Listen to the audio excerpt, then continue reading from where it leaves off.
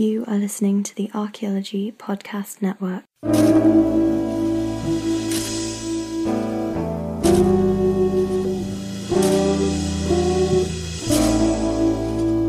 Hello, and welcome to the CRM Archaeology Podcast, episode 92.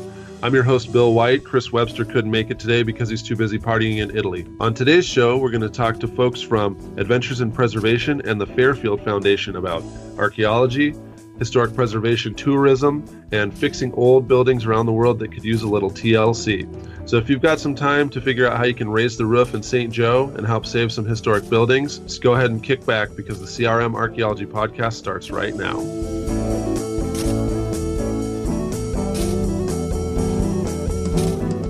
Today on the CRM Archaeology Podcast, we've got Sonia Hutmacher in Ogden, Utah. Hello. And Doug Rocks McQueen in Scotland. Hello. And I'm Bill White. As you can tell, it's not Chris Webster. I'm stepping in for him. I'll be the guest host today.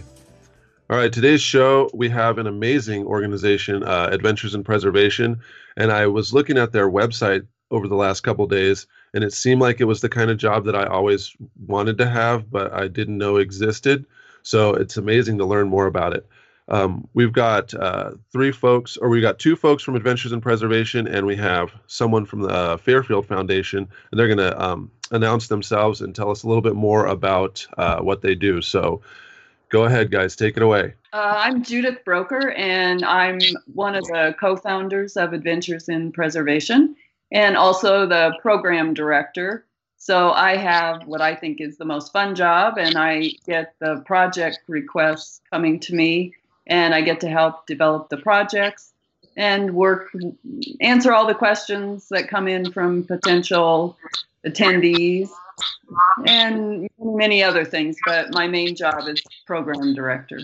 And I'm Jolie Diepenhorst. I'm a new volunteer with AIP, and I do whatever Judith asks me to. And I'm Thane Harpole.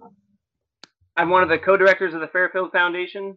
We're based in Tidewater, Virginia, and we've been working since 2000 on largely a colonial plantation known as Fairfield, but we also do lots of public outreach archaeology within the community, and we've been expanding this to cover a broader region. And our partnership with AIP is a way to help us reach out and do larger public outreach archaeology to a bigger audience. That's crazy. You guys have such a wide range of areas that you're working in. I'm checking out the website once again, and we'll link to that in the show notes.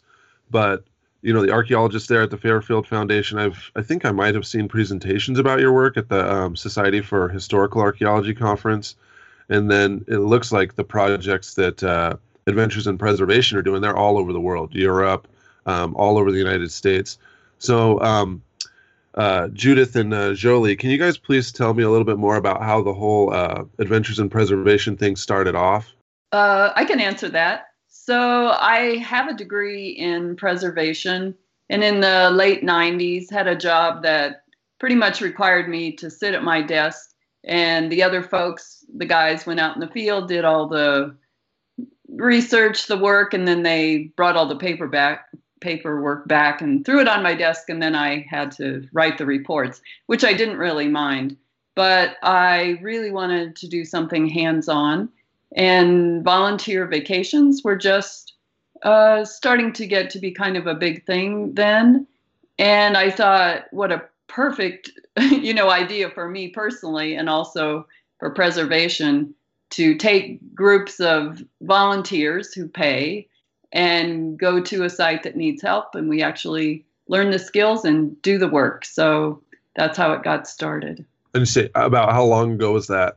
That concept was from the late 1990s and kind of polished it up, and then Adventures in Preservation was started in December of 2001. And then we had our first project in 2002, two projects, one in New Jersey and one in Alabama.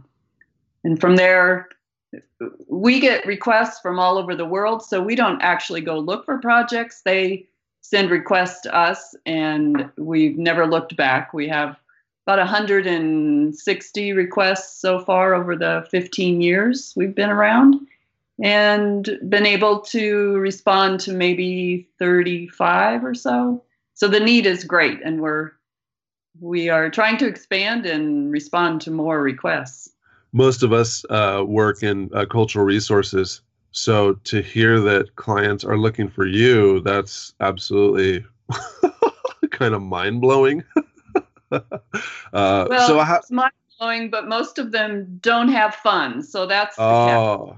Yeah. And that's why they come to us, because they can't get help other ways. I see. We provide free labor, but then all the rest of it, you either have to get a grant or corporate sponsor. So it sounds great, but the money part is always tricky. Yeah, and I guess where do you get the funds? Well, volunteer vacations, the concept is that if you want to attend, you personally, you pay a fee, and it covers your food and lodging and our excursions. And then you also pay a bit for training and a little bit for materials if we don't have a grant. So sometimes, I guess often, probably, that income from each person paying their way is what runs that particular session. And then at times we do get grants, and on a rare occasion we've had corporate sponsorship.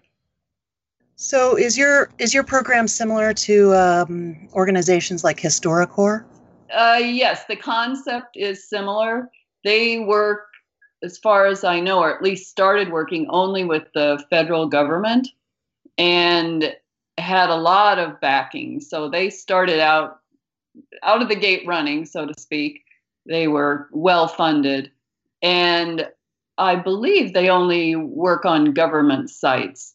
But yes, the concept is very similar. Similar. Okay. Well, great. I would like to add that HistoriCorps does not go internationally, and AIP does.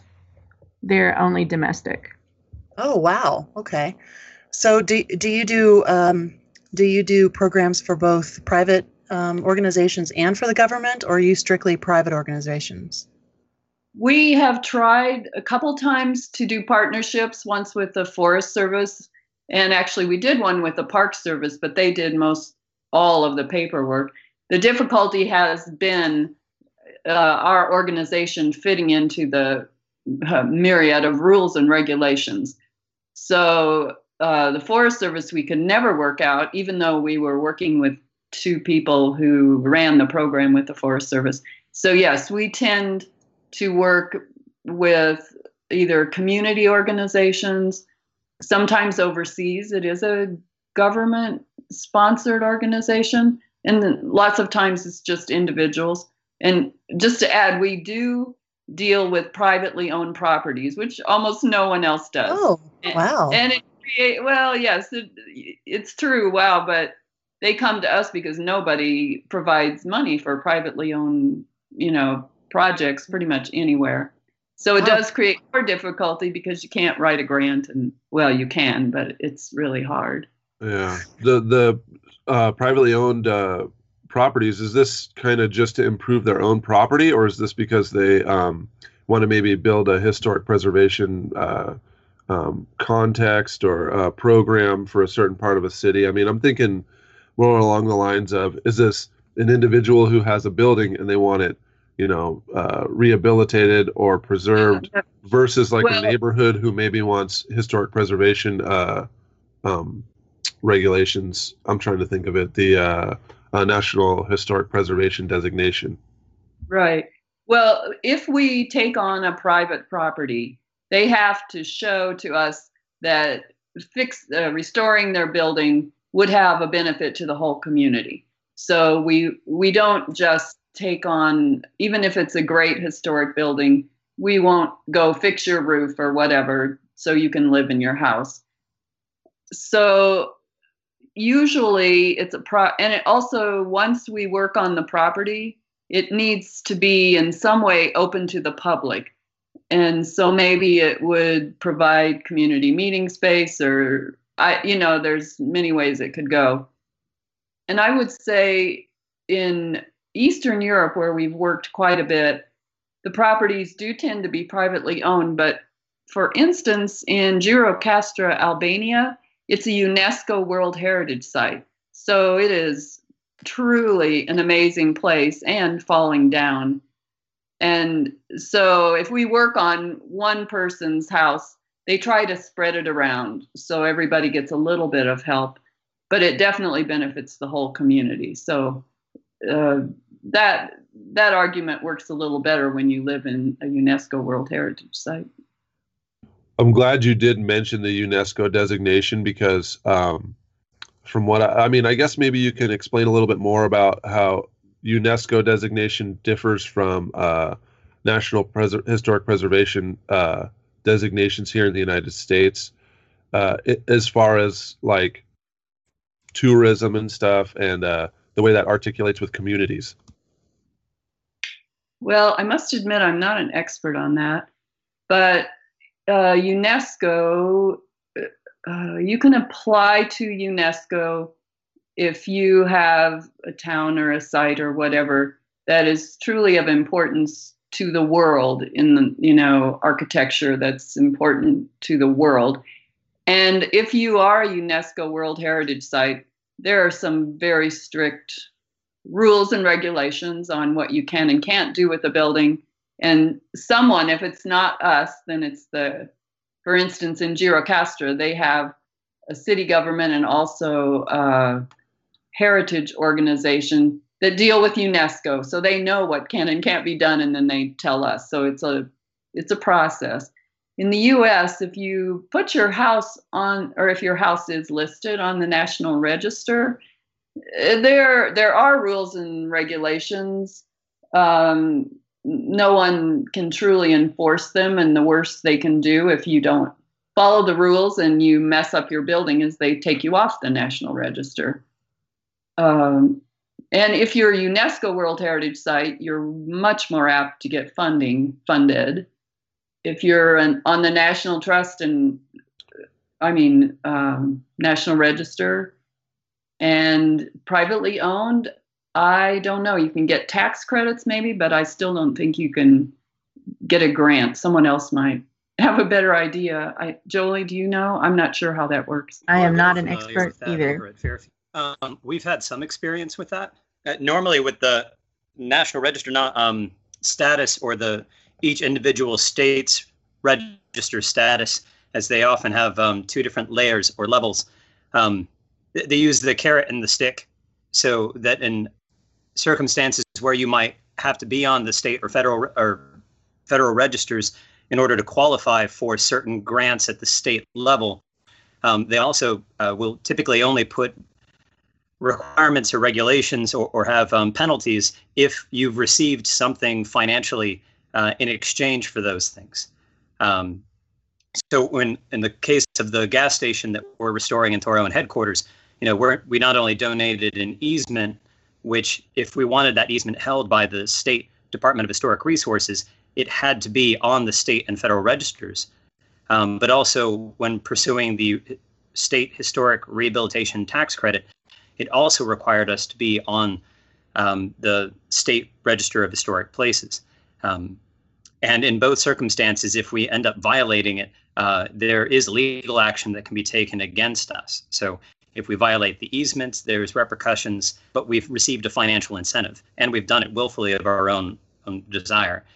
With the rehabilitation tax credits, at least in Virginia, they have a 5-year period of recapture after the completion of the project, which then requires you to essentially follow their rules for a minimum of 5 years, which essentially says to the taxpayer of the state that the money that each individual property owner is getting to help rehabilitate their private property is in fact benefiting the state and the people who are seeing it for a minimum of 5 years. And oftentimes we all know that a period often goes much longer just by inertia, and that people get used to a place like that. It comes into the public memory, and then it can be more difficult to go ahead and to change things, although there's always the folks out there who are more than happy to change a bunch of things the day after the 5 years lapse. This is David Brown. He joined us a little bit late in the show, but sounds to me like he knows the ins and outs of the National Historic Preservation Act tax credits.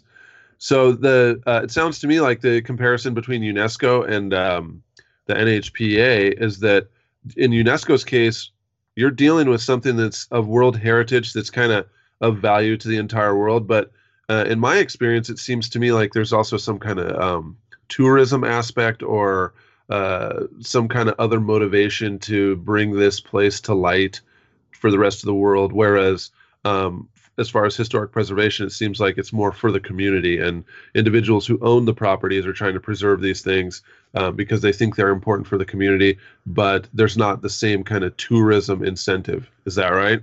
I'm not so sure about that. In almost every community we've worked in, whether it's Eastern Europe or, St. Joe, Missouri, or wherever, heritage tourism is a huge incentive to keep your historic buildings restored, because especially when Americans travel, and Europeans too, they choose places that have historic integrity and they spend their money. And in the case of Eastern Europe, some of their economies, that is their only way to survive, is through tourism. So it may be more obvious at some of the UNESCO sites, but I do believe even in the US, where we have a lot of other ways to make money, tourism is very important. So I think it applies to both. And I would add that although I think the UNESCO designation, I think it brings a lot of importance to it. It's an international recognition. I think a lot of the efforts in the United States, putting properties on the National Register, they're much more locally based. Sometimes it's very small organizations that are doing the work. Sometimes it's individuals. But I agree with Judith. It's really all about how much your local community wants to focus on historic resources and on heritage tourism. And I think there's a lot of good examples of local communities, putting effort towards that, and they reap the benefits of the tourism that comes from it. I guess that's my next question. Right now, I live in Tucson, Arizona, and we just got the designation as the United States' first world city of gastronomy, which I think is well deserved. I mean, the food is pretty tasty here, but I know that a lot of that motivation behind that push was to, get more tourism here. And I'm just kind of wondering, I guess I'm playing devil's advocate, with so many things competing for heritage tourism dollars. I mean, do you think this is a good path forward for historic preservation? I think it is, in the sense that a lot of us travel sort of locally. Or on the weekend, you say, oh, well, I'm in Colorado, 3-day weekend. Maybe I'll go to Tucson instead of I'm going to go to Albania and look at a UNESCO World Heritage Site. So, yes, I think it is important, regardless of how much competition you have. But it's an incentive to do it well. Yeah, and I actually agree. Once again, with the Tucson example, I live in a town where there's, 4 or 5, it seems like 7,000 Starbucks and McDonald's and all that stuff. And that's what's going to be, what's on the menu there, and exactly what you're going to get. And then when you learn about all these other small restaurants and other places that you can go and try, it actually pushes you to go out of your comfort zone. So like you were saying, traveling locally, you might go to the next town over and they have a Holiday Inn. But if they've got a historic bed and breakfast, perhaps you will choose that over, staying at the Holiday Inn. So I guess maybe there is room for more heritage tourism. I personally, as a preservationist, a cultural resources person, I would love to see that be just the default, and that only by lack of other choices you would choose the big national chains over a local place. But I don't know if we'll ever get to that point. Well, and I think local news stations, at least in Denver, are very good at pointing out the great B&Bs or the new local restaurant that has high, ratings. So I think it's much easier for us now to all be informed about that. Exactly. Okay, well, that's a perfect time to stop for our first break, and we'll come back to you after the short message.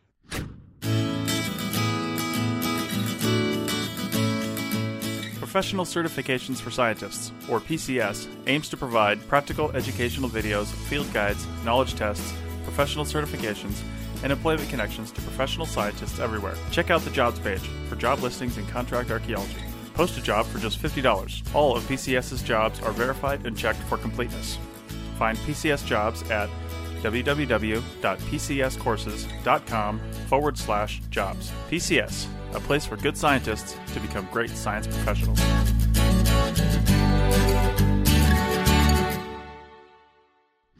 So welcome to the next segment. I had a couple of questions about this hands-on volunteer vacations. Like, how do you sign up? What do you get assigned to do?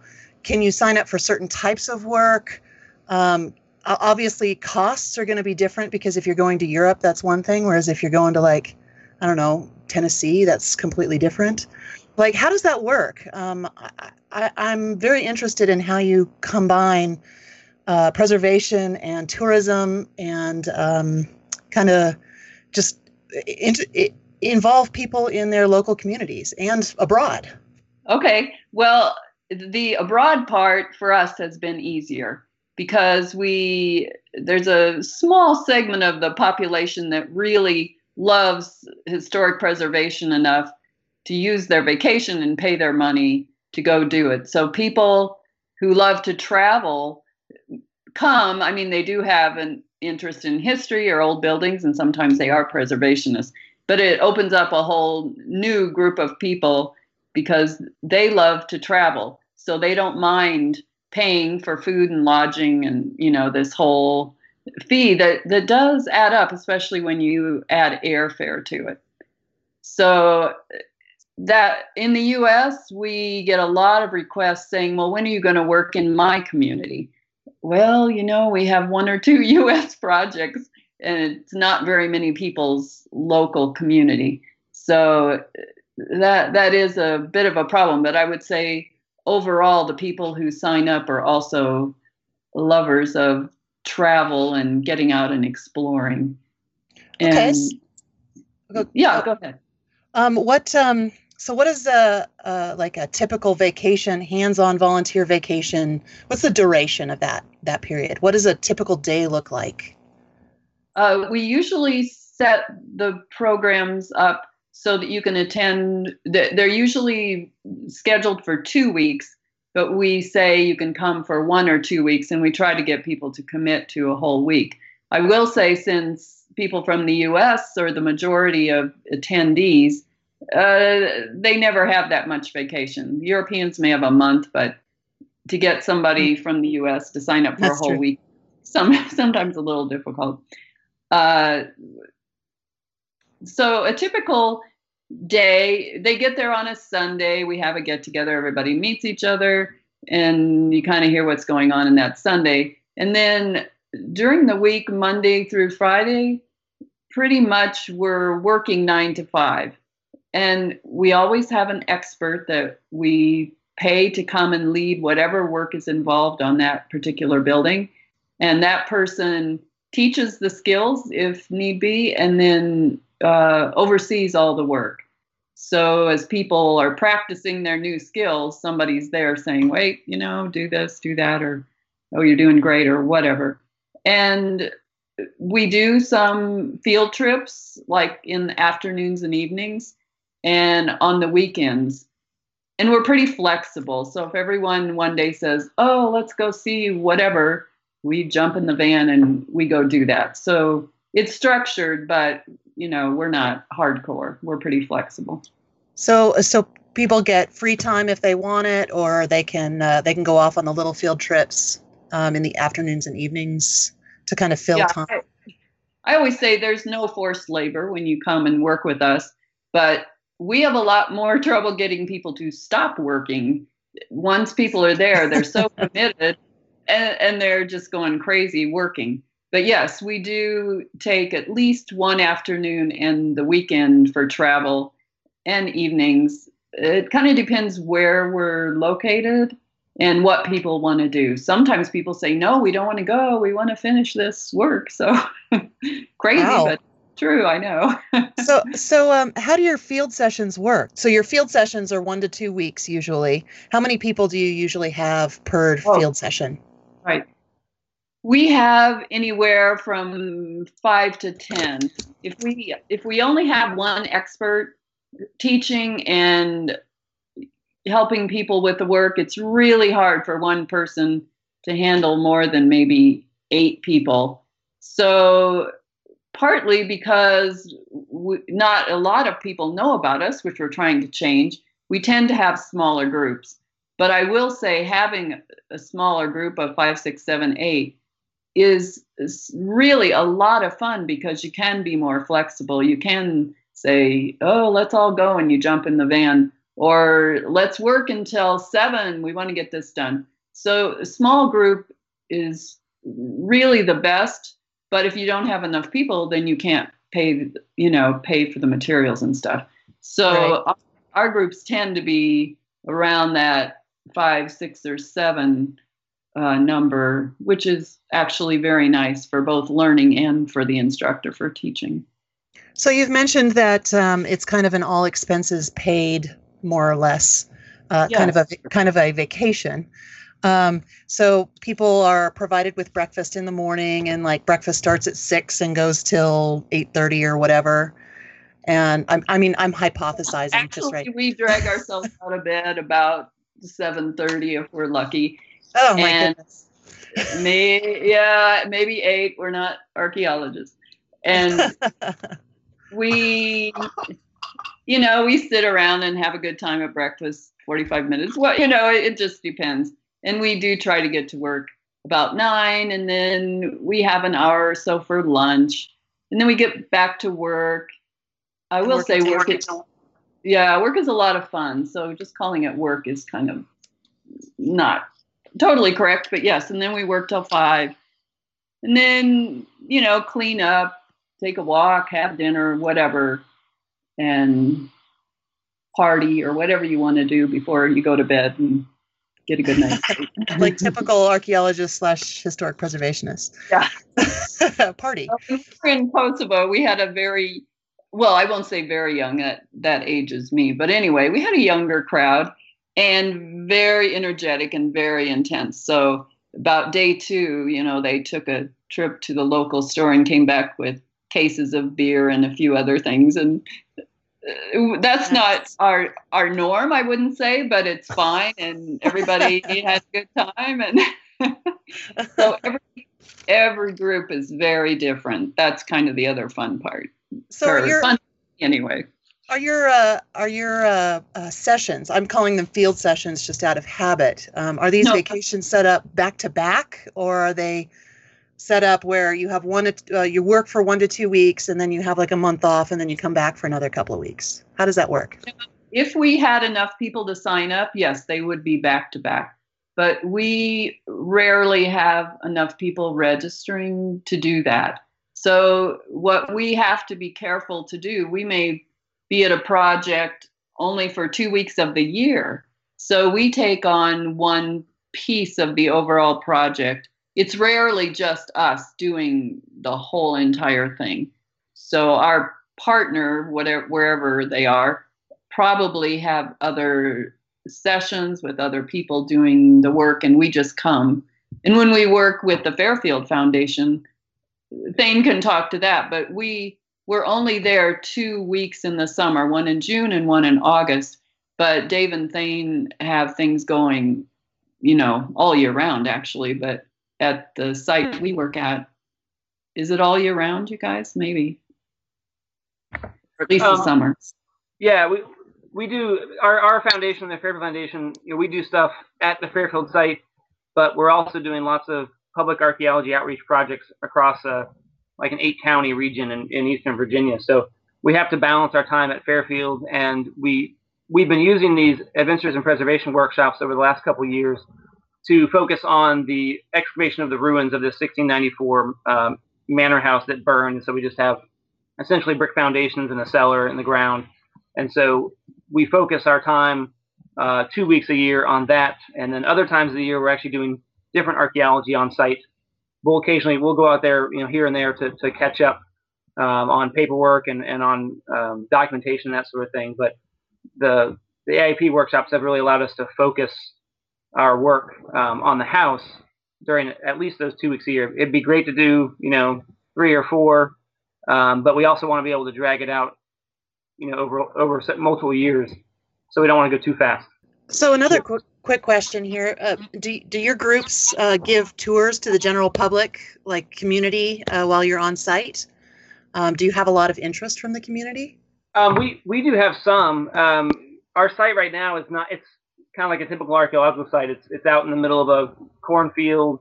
We don't have really a lot of security or anything like that, so we don't. It's not completely open to the public. But if people contact us, through our website or our Facebook page and want to come out, we encourage them to do so. We get calls from people that are descended from the folks that lived at the plantation in the 18th century and 19th century, and so we encourage them to come out. And we bring out school kids and other community groups throughout the year. So it's a place that we're trying to get more of the public to see, but also to interact. And that's really our goal as an organization, is to not just do archaeology and tell people about it. It's to do archaeology and include people in that. So we'd rather get 5 people on the site to actually do archaeology along with us than just talk to 100 people about archaeology. But we try to do a mix of both. So do you take day volunteers at all? Yes, we do, and actually a lot of our smaller excavations that we do, we'll do a lot of like 1, 2, or 3 day excavations at different sites, and those are really designed to just get people that are walking off on the street, or stopping by, or have contacted us and they want to do some archaeology. We'll direct them to one of these different opportunities that we plan out over the year.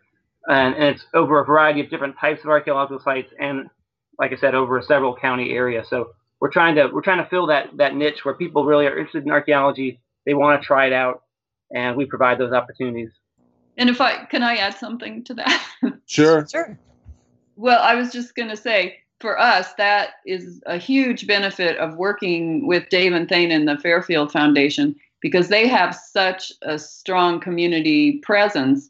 And we're only there 2 weeks out of the year. So in other locations where we may have a good local partner, but really the community doesn't know anything about us, we show up for 2 weeks and they kind of stare and what are you guys up to?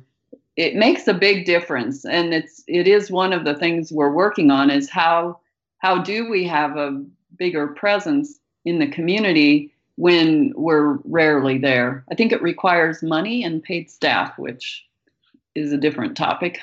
Thane, looking at the website, Thane, it looks like you have all different kinds of properties there. But is the Fairfield Foundation focused on one plantation that has all those things, or are you kind of like a preservation consultant in the local area that works on a bunch of different projects? We work on a bunch of different projects. When we started out back in 2000, our focus was on this one plantation, which, like I said, which is called Fairfield. But since then, we talk to people at historical society meetings, or we see them at a local festival where we have a booth, and they say, well, we'd love you to come over and look at this 18th century church. We want to know something about this, or a different plantation site here, or we want to search for. We've had this question. We don't know where this old house is that somebody important lived at. And so we've kind of added to our schedule, doing a select number of other excavations that they're still research-based. Our goal is to do good research-based archaeology, but they're also very strategic. We're not going to go in and launch a 6-month excavation. They have to be fairly narrow, because we have to, we're a nonprofit. We have to raise money to be able to pay for this stuff. And they have to be community-focused. So we're not doing things in people's backyard where the public can't get access to. So we've done a lot of projects. There's a local festival here in Gloucester County called the Daffodil Festival, and it's all on Main Street. And at the center of Main Street, we have an 18th century courthouse and an 18th century village that used to be there. There's a lot of archaeology around that, and we've been working with the county at that annual festival to do archaeology for the public. So it's 2 days long. We do 1 or 2, 5-foot test units for the public, and we have thousands of people that come by, and they can screen soil, help us find artifacts, and we're helping learn about this little courthouse village that was there. That's really been one of our most kind of biggest profile projects over the years. On the other hand, sometimes it's a local church. They might have an 18th century church building, and they want to learn more about that building, or they want to find where the brick kiln was located that was used to construct the building, something like that. And we'll work with a group like that to do, a couple days, and whether it's doing a survey, whether it's doing a test unit, we'll work with that that group to plan something like that and get the public involved. Ideally, we can also work with some of the local schools or other community groups and kind of get as much traction with each project as possible. But that's really our goal. I also see on your website that you've got oral histories. That, in my experience, has been a sweet way to get people involved, because they don't have to, older folks that are very interested and have a lot of knowledge can contribute without having to dig, which is something they may not actually be able to do. But the richness that you get from the lived experiences of people who actually saw history happen, that's amazing. So tell me a little bit more about how you guys integrate those oral histories into your heritage work. Yeah, I'm going to step all over Thane on this one, but he and I usually share one side of the brain or the other. So the oral histories are kind of part and parcel with what we like to look at as like preservation with a lowercase p, kind of this all-encompassing approach to looking at all aspects of the past that we think the public would be engaged in trying to preserve.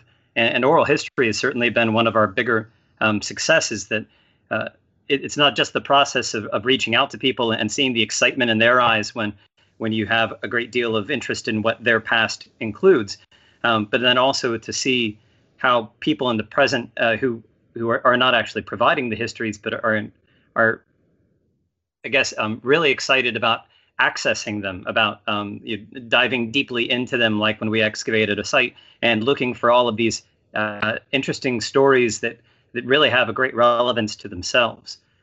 So we've been emphasizing as much kind of reaching out to portions of the community that have been underrepresented, but also making sure that those things are accessible, whether they're in the permanent archives at the University of Florida, or if they're copies on DVD at our local libraries. And then, as you saw on the website, making sure the transcriptions are there and keyword searchable, so that it's easy for people to get access to these things. Yeah, you mentioned real fast the University of Florida. Is that the oral history project I don't actually know the whole thing, but I know some PhD students there, and they're doing an oral history project that has to do with archaeology. Are you guys part of that? We're one and the same, if I'm not mistaken. One of our interns several years ago went and is currently finishing up her PhD at University of Florida in the Samuel Proctor Institute for Oral History. And she's the one who we kind of knew well enough and had in the right position that could come back and simply run these things for us. And that's really, I guess, one of the wonderful things about really reaching out at all levels to the public is not just looking at students, but also certainly looking at students because of the long-term connections. And as they grow as scholars and diversify in their interests beyond what even we could teach them, they come back and they're able to make your organization much better for what they can continue to bring and bring back into the community. That's amazing. Judith, do you reach out to universities too for your preservation work? Yes, we have tried to get agreements with specific university programs to send their students to different, as an option for their hands-on work. And that hasn't worked so well. Again, agreements with a major university have been difficult for us, but we do market to students and offer that they could do an internship or independent study through us. And we've had a couple really successful interns work that way, take a particular project and make that their internship or independent study. Yeah, I was going to say, I think the independent study, first of all, I'm a PhD student, so publicly, I love the University of Arizona, but I think the easiest way to get college credit for something like this would be an independent study. So finding like-minded professors and having them go ahead and do the independent study work, that's, perfect for this kind of project, because trying to get it through a university department, they have bigger fish to fry than adding on, other programs for their students. So the directed study might be the best way to get college credits. Yeah, I think that's exactly right. They have too many rules and regulations to make it easy to add us. You got that right. Well, this is a perfect time for us to stop for a short break. So make sure you listen to this short message, and we'll see you after the break.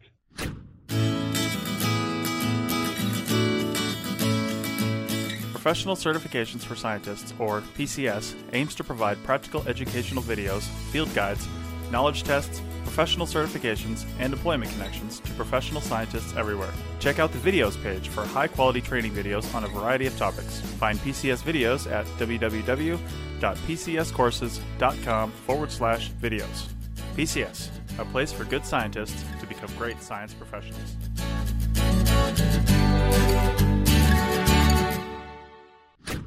Okay, I'm glad you're back and that you didn't just turn off the podcast after the fact that we had a commercial. But I want to get, as an archaeologist myself, I love historic preservation, but I absolutely love archaeology. So I want to know how archaeology tourism plays a role in this. The example that I'm thinking of that comes right off the top of my head is Dig Ventures, which is a company from the UK. They've got a website. I don't really know anything about Dig Ventures other than the fact that they crowd source archaeological work, and they also have archaeology tourism. So any of you guys want to tackle that? How can you integrate archaeology into your preservation tourism? We really haven't done it that much except for with the Fairfield Foundation.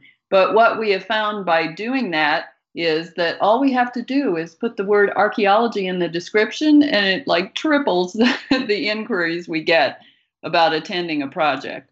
So archaeology is a huge draw. And we have a new project in St. Joe, Missouri, that has a tunnel that took supplies from the river, and that's collapsed. So we're trying to do a bit of archaeology with that project. And it would be great in a place like Kosovo or Albania or Armenia, where we've worked and are still working, to include archaeology. I mean, what you might find could be amazing. But again, it's I guess that's not standard procedure for them. So, and we don't know enough about archaeology, so we're trying to set that up. Dave and Thane might have some additional thoughts on that. Yeah, we don't necessarily call what we do archaeological tourism, but I think in essence that is a lot of what we end up doing for the community, because our organization has been highly volunteer dependent since it began, and one of the reasons for that was, Dave and I wanted to do archaeology. We trained as archaeologists. That's our passion, but we also want to share that with people. So how can we get other folks involved in doing good archaeology, while still answering the research questions and doing all the normal archaeological stuff you're supposed to do? So from the beginning, we really tried to bring in volunteers. So you can call them volunteers, you can call them tourists in a way. They're usually local, although we attract people from all over the state, on a kind of relatively normal basis. But there's other groups that we work with. There's the Archaeological Society of Virginia, which is a state-based archaeology society, and they have a program, archaeology technician training program, that promotes getting people involved in doing archaeology. And so that's we're kind of doing the same thing. We work in tandem with that program as well. So the goal is to bring people who have that interest in archaeology. They have always wanted to do it, or they took a class in college but never got a chance to dig, or they're a high school or college student, they want to try it out. All of those, that entire range, they can come out and do archaeology with us. And whether they're from our local county or whether they're from across the state, we provide an outlet for being able to do that. And I think, it's not something that everybody can do, but there is archaeology that goes on around the world. And there are definitely ways to involve the public in that and, help them feel that excitement, the interest that is actually doing archaeology and finding things in the ground. And I think that has some real benefits in terms of, making people excited about the past and excited about the place that they're at, and also wanting to come back. And so that's something that we found out over the years, that we get a lot of people that they do it once, they want to keep doing it. I think they also enjoy the idea, especially with the project we do with Adventures in Preservation, that it tries to merge a lot of different interests and combined it into a single week. And that includes documenting an historic ruin, not simply excavating, but also doing detailed analysis of its architecture. And then with the combination of Jason Whitehead, who's an historic mason at Colonial Williamsburg, coming in and doing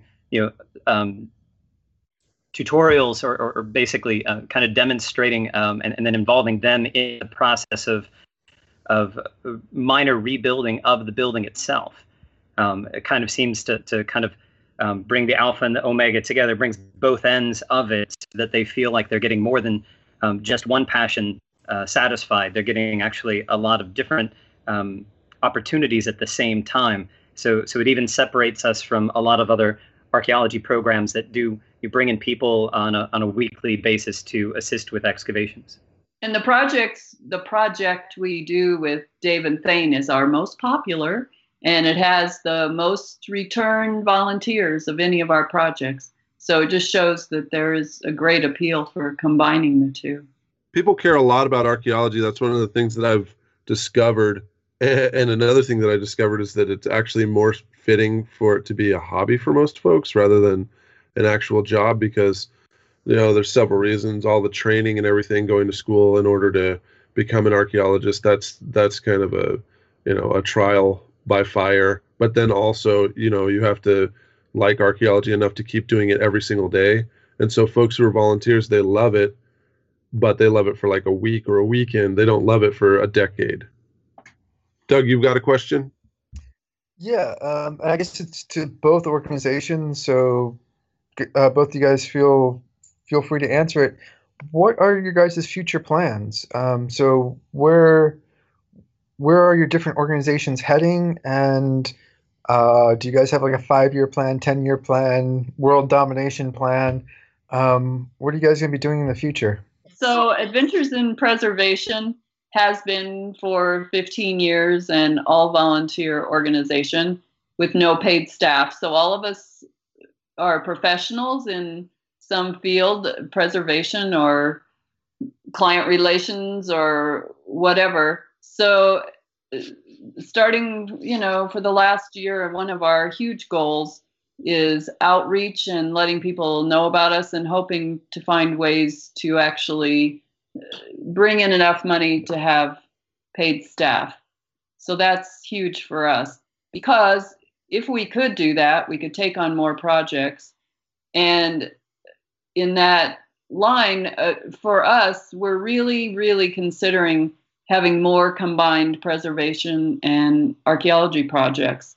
We have a request from Ghana that is finally starting to come together, and it has to do with colonialism there and the slave trade and the ships that came to the southeastern U.S. and somehow having part of the program in Ghana and part in the U.S. And I don't know how much you want to hear, but it's partly preservation of a slave trade fort, colonial fort. And also there was a native village that was in front of the fort that I think the Danish had control at the time. And the village was a bit threatening to them, so they just buried it. And now the descendants of that group would like to have it excavated. And then there's also talk about the ships and where they landed in the U.S. and could we somehow have ties. So I guess that is to say, our goal is to have more all-encompassing projects, larger projects, than just picking one task and going to do it for 2 weeks. And even though it's very fun and helpful to make it larger. How can our listeners help you guys reach those goals or get involved in that project you're discussing? So as far as outreach, anyone who's interested in what we do, we would just ask that you share it with your friends and acquaintances and local universities, whatever universities are close to you and might have appropriate programs. Because some of the projects we do, for instance, in Albania, could use structural engineers and interior designers and architects. So it's not just preservationists. And just helping us get the word out would be fantastic. And what was the second part of the question? Well, that was mainly it. The second was just how would people get involved in your Ghana project? Oh, okay. They can email me. And if you go on our website and just click on Contact Us and send me an email, we at the moment are keeping a list of everyone interested. And I communicate with people personally, but also then when there is some big development, then we send out an announcement email so people know what the status is. And when the project finally comes together, we will actually have a whole page devoted to it on our website. And if people want to register, they can register through our website. And we're hoping something will be available to actually attend and do in 2017, but it's dependent on the Ghana government office. So, it takes time. But yes, they can send a general inquiry to Adventures in Preservation or email me. It's all on our contact page. All right. I guess then throwing the question over to David and Thane, what are your guys' plans for the future? And what do you guys hope to do, I guess, in the next couple of years? Our main goal is really sustainability. We've managed to continue this work for 16 years. We see the interest is steady and growing in our county, in our region, and we're trying to find ways to continue to do collaborations with other groups, both historic and preservation organizations, but also tourism organizations, so that we can continue this type of programming and make it sustainable. Because archaeology is terribly difficult to fundraise for, so that's really one of our big challenges. We definitely want to continue what we're doing. We want to continue to have archaeological sites like Fairfield that are available for people to come see and participate in. But also there's so much history out there, and there are ways that we can find to do archaeology and preservation projects and oral history at a lot of these places. If we can continue the momentum. So that's really our goal is sustaining what we've been doing, and continuing to fill that niche over the coming decade. How can our listeners help you guys with that? Can they volunteer? Is there any area you guys need some help with that maybe some of our listeners could provide? If listeners are interested in what we do, you can go to our website. We have, I think, 4 projects listed at the moment for 2017. And if you're so inspired, just register and attend. But if you don't want to get that carried away, like I said, just spreading the word and letting everyone know about what we do is really a great help to us. And for our organization as well, you can visit our website, fairfieldfoundation.org. You can read up on a number of our blogs, or even sign up and see the variety of projects that we're working on. We can use volunteers all year round. Just depends on where we are, what we're doing, but almost everything that we do as an organization can use volunteers, whether that's active archaeology, whether that's restoring a 1930s gas station, which is one of our projects, because that's going to be our headquarters, hopefully by the end of this year. So there's a lot of different things people can get involved with, and we're active on Facebook at the Fairfield Foundation. So follow us, like us, and come out and work with us. And I will add to that, I don't think about all that stuff, but yes, we can also use people if they want to help, if they want to write a blog, or we have year-round volunteers, not the volunteers that attend the projects, but the volunteers that keep the organization running, either through marketing or outreach or any number of ways. So if people want to volunteer in that way, you can also contact us, and we're happy to have you as part of the organization. Great. All that information is great. And we will provide the links to all your websites and anything that we can figure out that's associated with your work in the show notes for this show. So folks who are listening, go ahead and click on some of those links. All right. I think this was a great conversation. I learned a lot. I pretty much figured out what I want to do for my vacation from now on, but I'm going to have to run that past my wife. And I know as long as there's cell reception and my kids can just, tune into the iPad, they're down. So, St. Joe, Missouri, we might be coming. Bro, bring your kids too if you're coming over to our neck of the woods. Yeah, those guys are like better archaeologists than I am. So, I'll just stand back and screen for artifacts, and they'll be the ones who do all the discoveries. That can be a good plan. All right, guys, I really appreciate you being on the show. Take care. Bye. Thank you. Thank you.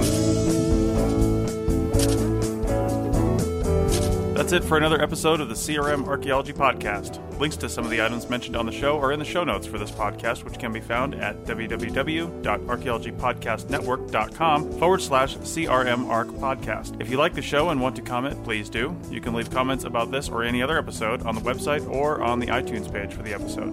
You can also email me at chris@archaeologypodcastnetwork.com or use the contact form on the podcast webpage. If you'd like us to answer a question on a future episode, email us. Use the contact form on the website or tweet your questions with the hashtag CRMArcPodcast, or you can tag @ArcPodNet in your tweet. Please share the link to the show wherever you saw it. If you share CRM archaeology related items on Twitter or Facebook or anywhere else for that matter, be sure to use the hashtag CRMArc so the community can see and comment. If you'd like to subscribe to this podcast, you can do so on iTunes or on Stitcher Radio. You can also type the name of the podcast into your favorite podcasting app and subscribe that way. Don't forget to go over to iTunes and leave a review of the show. It helps us get noticed so more people can find our podcast and benefit from the content. Also, send us show suggestions and interview suggestions. We want this to be a resource for field technicians everywhere, and we want to know what you want to know about. Also, please consider donating to the Archaeology Podcast Network. Your donations help fund our bandwidth and contribute to our editing costs.